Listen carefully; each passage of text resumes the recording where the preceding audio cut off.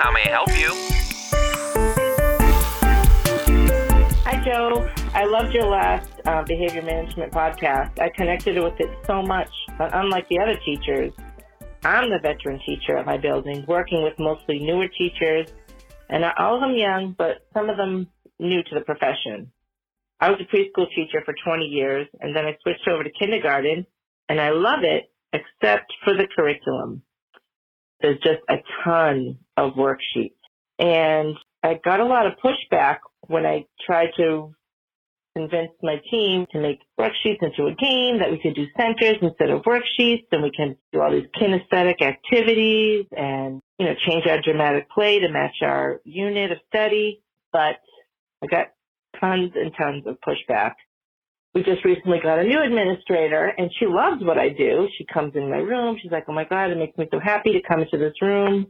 I love what you're doing in here. But then at meetings, she doesn't mention any of the activities I do. So I'm really frustrated. And I find that the newer teachers are really having a lot of anxiety thinking about making play-based activities when they've been just following a curriculum for the past 3 years. So let me know if anybody else have this problem. I don't know how long I'm going to last at this school. It doesn't match my teaching philosophy. Playing for play in kindergarten.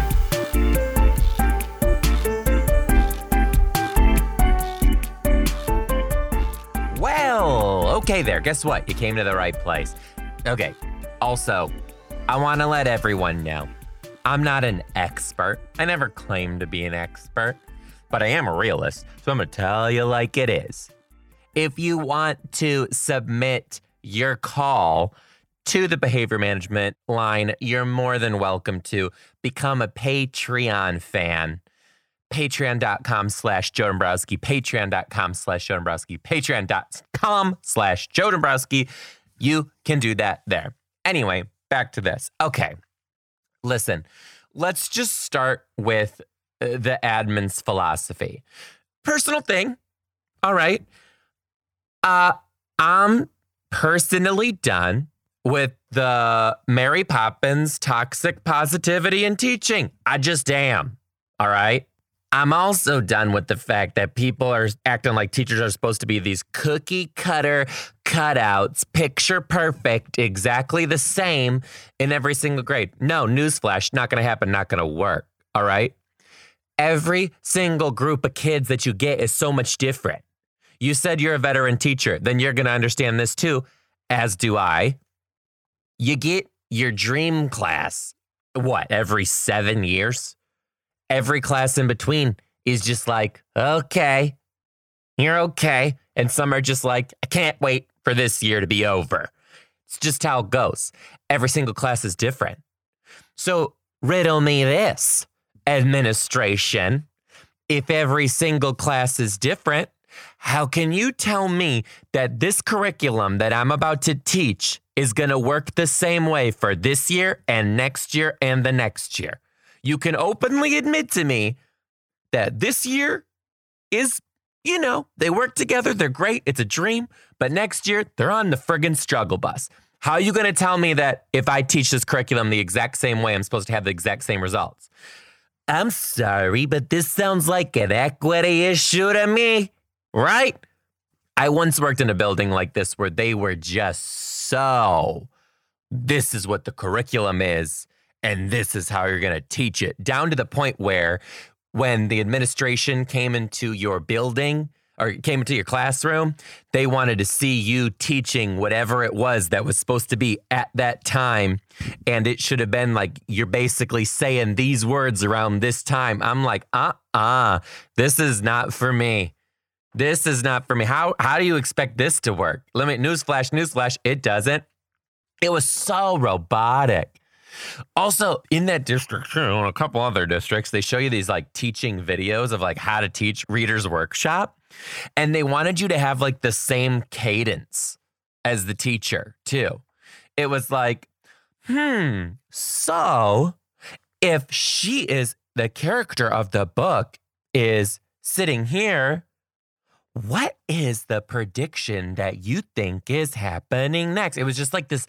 It was almost like weathermen how you just always watch the weathermen and they all have that same sort of weathermen speech. It was like that. I was like this. It was, you know what it was? Stepford Wives. It was Stepford Wives of teaching over there. It was bad. It was bad. But whenever I tried to like go against the grain, nobody could handle it. Much like what you're talking about too. And you know what?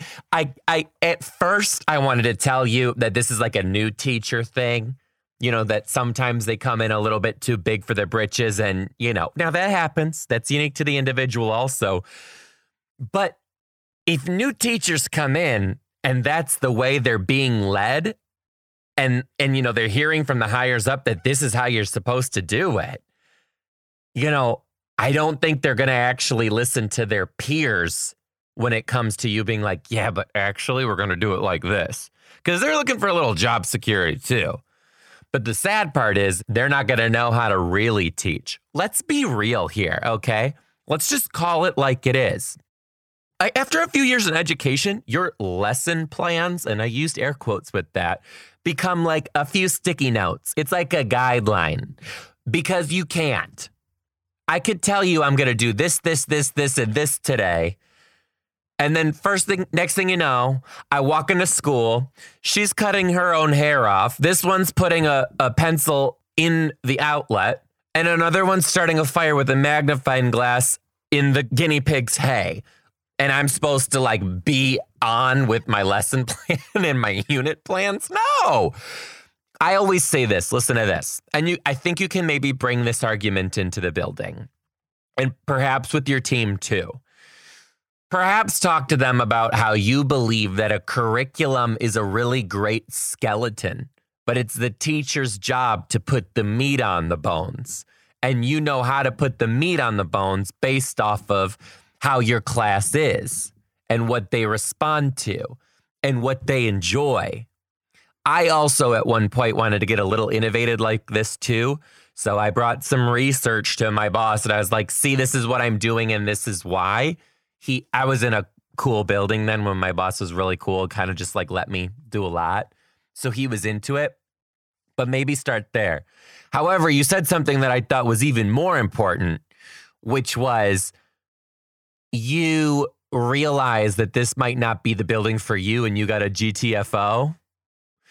Listen, that's a really good realization. Teacher burnout is so real that I think it's healthy for us to start realizing where we don't want to be, recognizing that, identifying it, and then being like, okay, well, there is a place where I do want to be. I just got to find it and then go. I think that that's healthy. I think what's unhealthy is this mindset that teachers have where it's like, I'm just going to live in misery forever and never change anything about this situation. Let's do a really fun game called Not Do That. Okay? Let's just not do that. Also, very, very with you on, you know, the play-based learning, especially in kindergarten, so important. You learn so many life lessons from play. They learn about like sharing, compromise, caring, respectful words, like all of it. It's so good.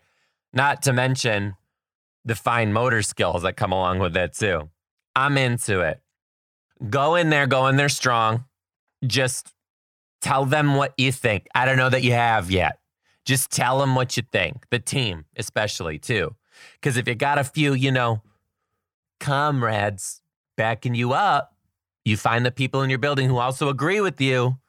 You know, one person coming at it with a request is better than one. You know what I'm saying? You know what I'm saying? Anyway, I'm loving this behavior management segment. I hope you guys are too. Would love it if you could support the podcast. The Patreon is how we keep the podcast going. $5.